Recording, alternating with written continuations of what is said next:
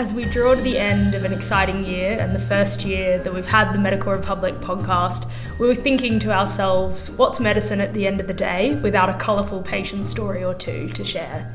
And we've had a few on the podcast this year, so we had that story from the GP in Antarctica, that was a fun one, and the other one from that island. Yeah, and we've also had singing doctors trying to advertise their practice and get a new GP for their town. Oh, that's right. And we had the doctors at the protest making some noise as well. Yeah, for climate action. Yep. Yeah. But as this is our last episode for the year, we're all about to go on holidays. We're in a bit of a festive mood, so we thought we'd bring you a story from one of our more colourful writers. So this is from Dr. Max Higgs. He's fondly known as the Grumpy Old Doctor or God. And the story that you're about to hear was written by Dr. Higgs for one of our recent TMR magazines, but we've had it read by a voice artist. So I wrote to Dr. Higgs and asked him to send us a little summary of who he is, just so you get some context before we launch into this letter.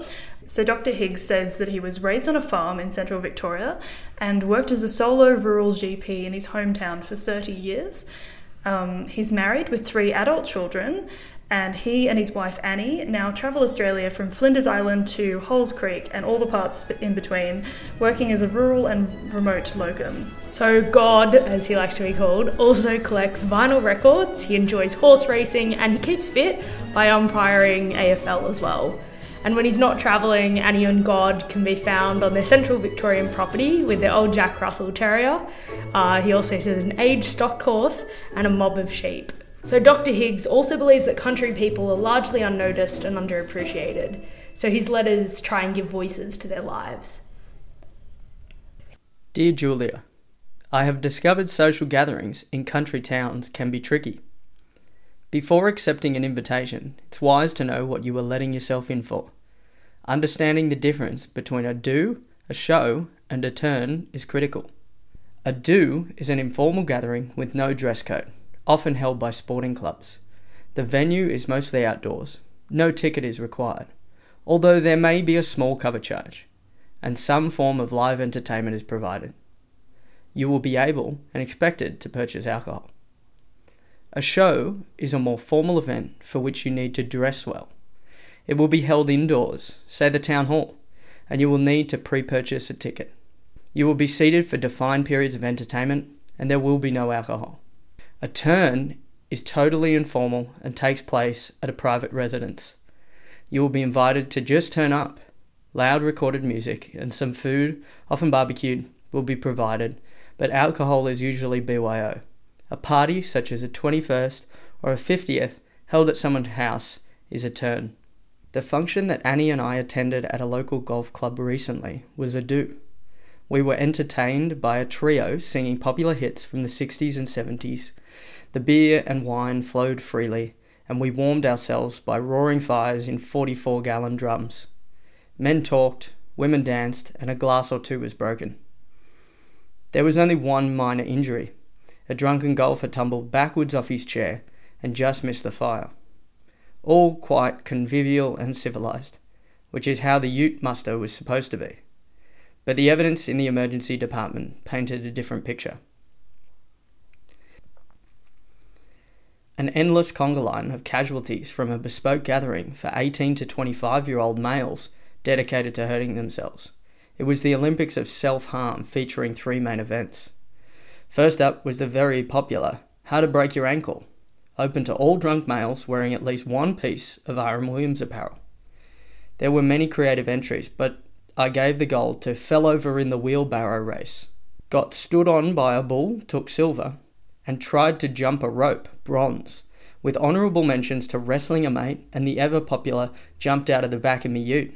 The second event, Paths to Unconsciousness, proved wildly popular, open to all comers with a Glasgow Coma score of 3 to 12. The field was exclusively male, with most contestants choosing the conventional excess alcohol route. Some added other, unspecified drugs, while the winner decided to really mix things up.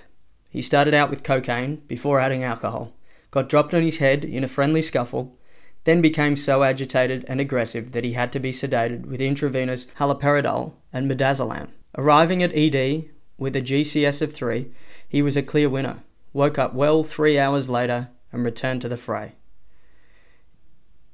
It was chilly at night, so the third event, Freestyle Burns, was hotly contested, with some putting in that little bit extra and adding accelerants. Backing up to a roaring blaze when drunk is a surefire way to burn your calves if wearing shorts, or your back if your alcohol-soaked shirt ignites. Helping things along by throwing petrol on the flames is a good way to singe the face and fingers. For truly spectacular results, try spitting a mouthful of petrol onto the fire. You will achieve your aim of being like a dragon before finding that your moustache is gone. Forget about November this year. And that you have won first prize, a general anaesthetic and a free flight to Sydney. This young man also took out the coveted Most Creative Injury Award, closely followed by an older bloke who broke his scapula in the lawnmower race and another who almost blew his hand off with a firecracker. It really was a lively weekend, but I was relieved to get back to a smaller town and tend to injuries caused by farmers indulging in ordinary, sober, but stupid behaviour. Like welding without goggles and unblocking an auger without first turning it off. Not that all self-harm in the country takes the form of mechanical injury. There can be a price to pay for bad habits and poor lifestyle choices. Mark was described as a mad smoker, drinker, womanizer, and a complete bullshitter. But what a great bloke. He was only in his 40s when a stroke took away his speech and left him in a nursing home with life so painful that he finished the job with a piece of rope, a chair, and a sturdy light fitting. His only escape from self-harm was more harm. Women sometimes, but not often, hurt themselves too. There was one female casualty at the Ute Muster, a young lady requesting the morning after pill on the Sunday. Some don't damage themselves. Life does it for them. Ron started smoking at 14 and working in the mines at 15. At 75, he has buggered lungs, gets around in a gopher, and makes do on the pension. The arthritic pain, poverty and breathlessness don't distress Ron as much as a deeper torment. 50 years ago, he found his infant son blue and cold in his cot. Despite knowing that his boy was dead as a doornail, he called an ambulance in hope of a miracle. The police arrived too. Ron was accused of murder and spent the next 2 weeks in jail before being released with no explanation or an apology. The hurt you don't go looking for or deserve can be the hurt that never goes away. Don't play with fire. Love, Dad.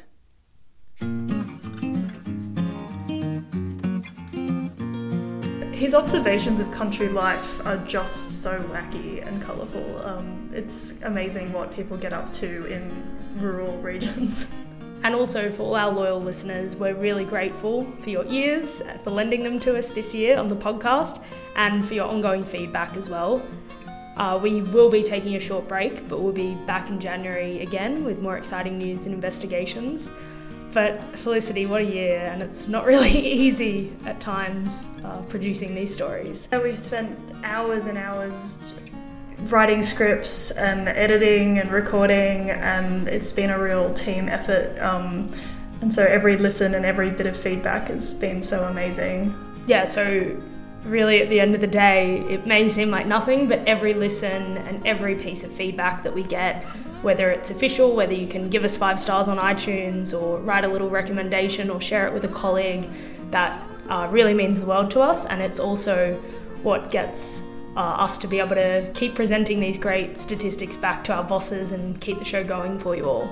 But until we're back with more podcasts and more stories, we wish you all a very Merry Christmas or Happy Hanukkah or whatever you're celebrating with your time off, and we'll see you all safe and happy in the new year.